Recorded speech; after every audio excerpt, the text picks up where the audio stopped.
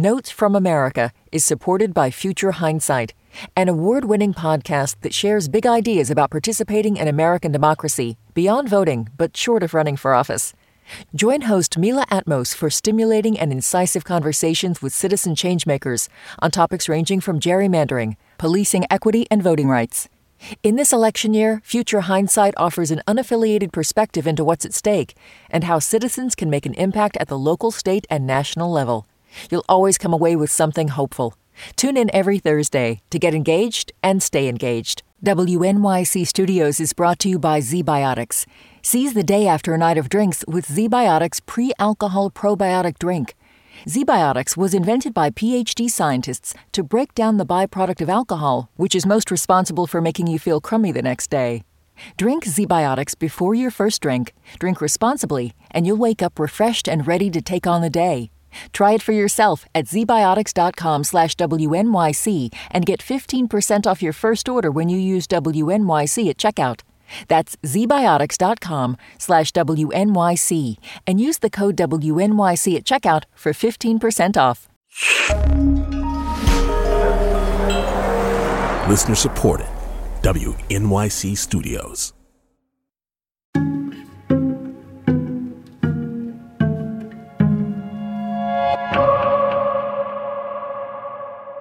It's Notes from America. I'm Kai Wright. Actor and producer Omar Epps has starred in some foundational films in the canon of black cinema. His breakout role in 1992's Juice, alongside Tupac Shakur, was part of this remarkable moment in which hip-hop began migrating to the big screen. And then his leading man role in Love and Basketball, about a decade later, that was a landmark performance for a whole new generation. And now, while he is still, of course, making movies and TV shows, he's got a project that is explicitly about touching yet another generation of young people. He's co-authored a young adult book with writer Clarence A. Haynes that he hopes will inspire today's youth in their fight against climate change. The book is called Nubia: The Awakening. It's set in a futuristic New York that has been ravaged by climate disaster and divided by wealth and technology, but in which a group of young climate refugees learn they may have the secret powers that could change everything. I spoke with Omar Epps recently about the book and about his whole career as an artist. Omar Epps, thank you so much for taking time to join us on the show today. Thank you for having me. It's a pleasure to be here, even though it's, virtual. This is the world in which we live now. So as I understand it, this book has been on your heart for a long time. What sparked your interest in this story? Yeah, I've had the idea for over a decade, and I wrote a memoir a few years back called From Fatherless to Fatherhood. And I was doing a book fest in Jacob Javits in New York, and I saw hundreds of kids like literally running to this one booth for a particular author. And so the people that I was with, I was like, what's going on? Like, because first of all, I was like, oh, kids still read? And they were like, yeah. And I was like, man, that's great. But who's that person? It's like, oh, he's young adult sci-fi rock star. And I was like, oh, and the light bulb goes off like, hey, man, you've been sitting on this concept for a while. You need to activate on it. And that's when I started working on it. It took us about 3.5 years to write the actual book. Me and my co-author, I call him my co-pilot, Clarence A. Haynes. And it was, I didn't know what I was getting into. But it was a beautiful process, actually. And I learned a lot, and so I'm thankful. Had you thought about young adult writing before? I had the pleasure of talking to young adult author Jason Reynolds earlier this year, speaking of rock stars in this genre, and asking him about why that audience? What drew you to this audience? What made you want to write for young adults? Honestly, I don't work in that way. I just had an idea. The kernel started from, listen, we live in a very tumultuous world. And one day I was sitting with myself and I was thinking to myself, what if love was actually illegal? And then was reborn through a 14-year-old who is loved and doesn't know he's loved. And that's where it all sprouted from. Wow. So the future that you have imagined in this book has a few different worlds in it. And New York City, it's divided into these places. And there's a place called Up High, which in the book you describe it, you write, "Up high, rain was a steady melody to fall asleep to, not the stuff of nightmares." So what is Up High? Describe that to people. Yeah, so New York is the other character in the book. And it had to be in New York because that's where I'm born and raised. So I know the geography like the back of my hand. And so in what people would know as Lower Manhattan, that's basically underwater. We call it the swamps. That's where the Nubians and people like that are. The Up High is more uptown, and it's a floating city. That's where technology has fused with human beings. So it's not just about the rich. It's about like the high version of technology in 2098 is there. And just showing that juxtaposition. And ultimately, the core of the book is I really want the readers to walk away with the sense of unity, the true meaning of that, unity in action, and the sense of hope. I can't have you here and not ask you also about your long career. I mean, you have spent decades as a household name because of your film work. What made you want to go into acting when you were a kid? Because you started young. Yeah, I did. Hey, man, it all came from writing, to be honest with you. When I was a kid, I used to write poems, short stories. I used to write raps and all of that. You know, acting became like an extension of that expression. And I found a rhythm in that. And so for me, it's like, you know, writing Nubia the Awakening is like coming full circle. But it's a completely new endeavor. I mean, you got to have the discipline, the time, the respect of the craft to do it. But I always lean into what I feel because this, essentially, it isn't about me. It's about the younger generations that hopefully I'm leaving a breadcrumb trail for them to prosper in a productive way with one another. Kids of all races, by the way. Yeah. You know what I mean? I had to speak specifically from the lens that I know.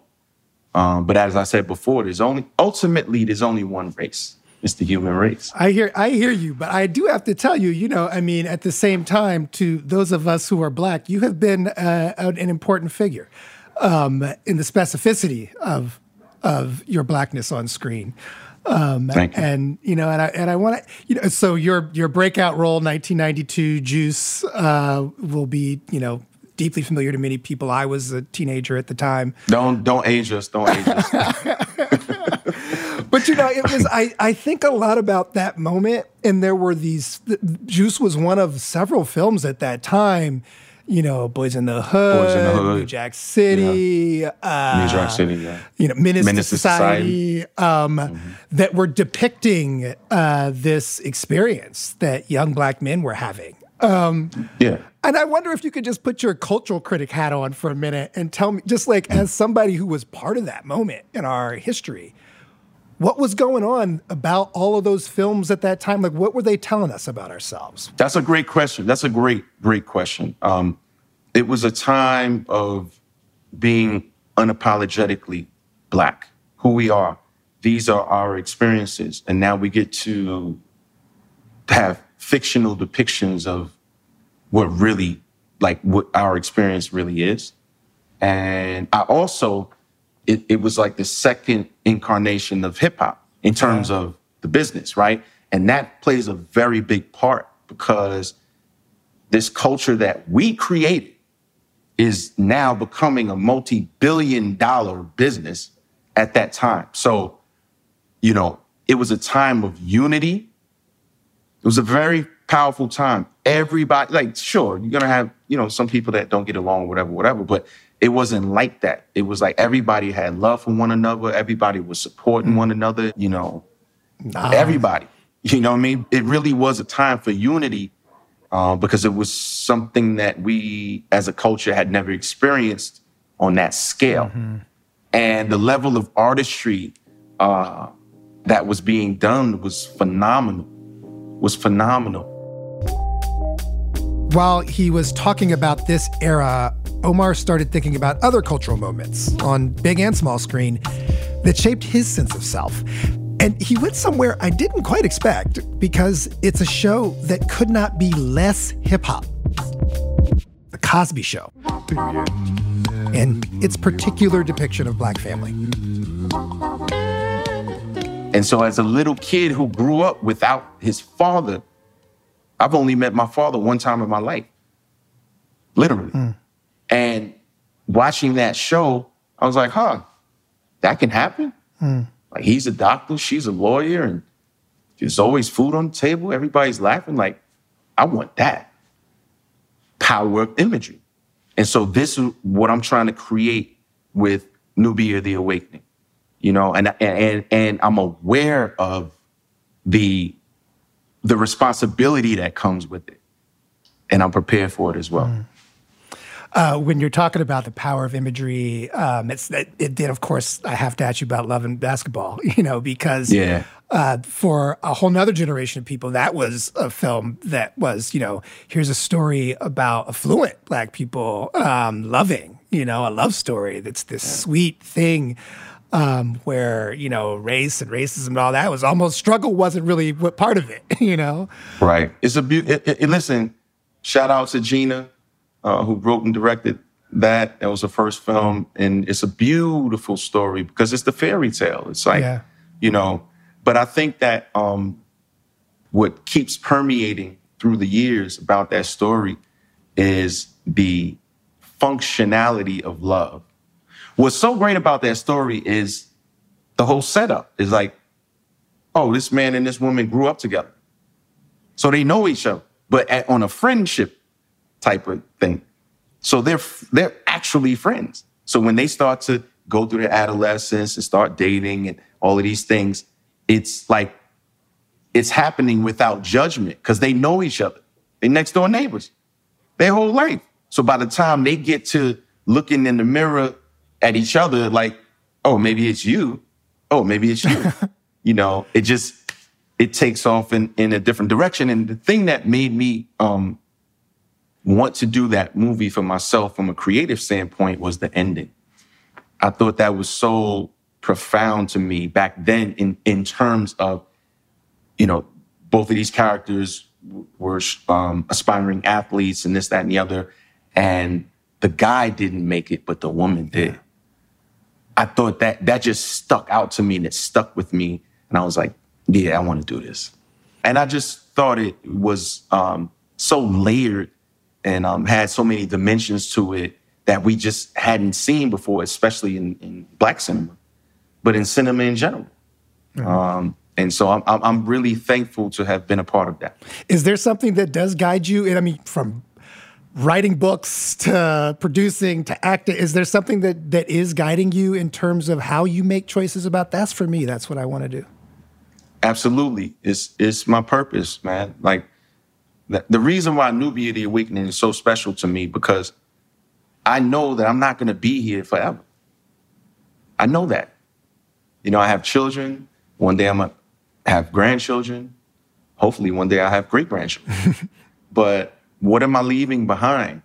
You know, not material, not money. What am I actually leaving behind that they can take and it can help nurture them to say, hey, my great-great-grandpops did X, Y, and Z. And not just me personally, but to the kids abroad, to the generations abroad. Hey, I was inspired by this thing, this piece of art that helped me get through a tough time, or it helped me learn, or it helped me want to learn something that can help me better myself. Because I'm giving back the same things that were given to me. When I saw Sidney Poitier on screen when I was a kid, I was like, that was my first Black superhero. Wow. Who is this elegant, handsome, powerful? What's going on? I never saw nothing like that before. And I'm watching this stuff and I'm enamored. I'm like, wait, hey, he brown skin, like we could do that? You know what I mean? Yeah. Like I didn't even know that, you know? And so I have to fulfill, like part of my purpose is to continue that cycle for the generations to come because they're going to take it and go further. You know, when I say that, I'm saying you look at a Ryan Coogler, you look at an Ava DuVernay, you know, you look at a Lena Waithe. The list goes on and on and on. Each one teach one. So I embrace that, and I just hope that I have been a part of that, and I hope that I continue to be a part of that cycle. To bring us back to hip hop for a minute, you've been in that world your whole career, not just as an actor, but as a rapper, as a producer. You were part of a big hit video game series from Def Jam. What do you think about the culture and the industry today? Yeah, I think that hip hop is exactly where it's supposed to be right now. Hip hop is the dominant music on earth. It's pop music. If you want to use that phrase, we use hip hop. As a culture, the young ones need to understand that how many individuals and how many families hip hop has saved, how many jobs have been created. If you ever did a chart of that, it would be unbelievable. Just in the industry, in terms of, you mean? Just in the hip hop industry, how many jobs were created for people? How many people were able to come out of different circumstances and elevate? And because, you know, one of these things about life that's real interesting is like, sometimes people are victims of circumstance. They're born into certain situations, certain environments, but these are some of the most brilliant minds in the world. Like, man, if he was born over there and went to Yale or, you know, Wharton Business School, like, this guy could have been Elon Musk. You know what I mean? He just was born in the hood, in the projects or something like that, you know? And that's just the reality of life. And so I say that to say the in-between has been hip-hop. You can learn a format and also utilize your natural gifts to ascend, whether it's in production, whether it's in management, whether it's like an executive level. And we see that time after time after time. So that's why I say hip-hop is exactly where it's supposed to be. I'm proud of our culture. We will preserve it. I am hip-hop. And it's forever going to be important to me because it's how, as Black and brown people, we've been able to preserve the essence of our culture. And I'm excited for this younger generation because, you know, these kids are so smart, you know. They'll have their own plights and missteps and stuff. They're kids, you know. Yeah. But the younger generation is walking with a different type of weight. And I think like one of the things I touched on in Nubia the Awakening is not climate change, like climate crisis. Right. All right. It's already happened. And so how do we live then? And I think that there's a generation now that is literally thinking about that. You know, the kids who know that one day I'm going to have kids and have a family, like, what's going on? You know, we need to change this. You know, Those are the kids I'm talking about. And those are the kids I'm excited about. Before I let you go, you're part of a highly anticipated upcoming project from Lee Daniels, The Deliverance, with Glenn Close coming out on Netflix. Can you tell us anything about what to expect? Yeah, absolutely. It's a phenomenal project. Shout out to Lee Daniels, by the way. It's so funny how it happened because we've been running into each other for a few years, and we always say, "Hey, man, we got to work. We got to, you know." And he made that call, and you know, to get a chance to work with someone like Glenn Close is amazing. And this is a film that's gonna knock you off your feet. Like if you was into that film, Get Out, shout out to Jordan Peele, then this gonna be the one for you. Right. It's different. All right. Actor and producer Omar Epps is the co-author with writer Clarence Haynes of a new young adult book titled Nubia the Awakening. It's the first installment in a saga from Random House Children's Books. Thanks for this time, Omar. Thank you. Thank you. I appreciate you. Thank you.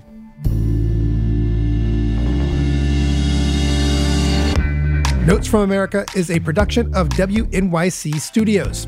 You can follow us wherever you get your podcasts, and you can also follow us on both Instagram and Twitter at Notes with Kai. Music and mixing by Jared Paul. Production, reporting, and editing by Karen Froman, Vanessa Handy, Regina DeHeer, Rahima Nassa, Kusha Navadar, Lindsay Foster Thomas, and me, Kai Wright. Thanks for spending this time with us, and I will talk to you next week.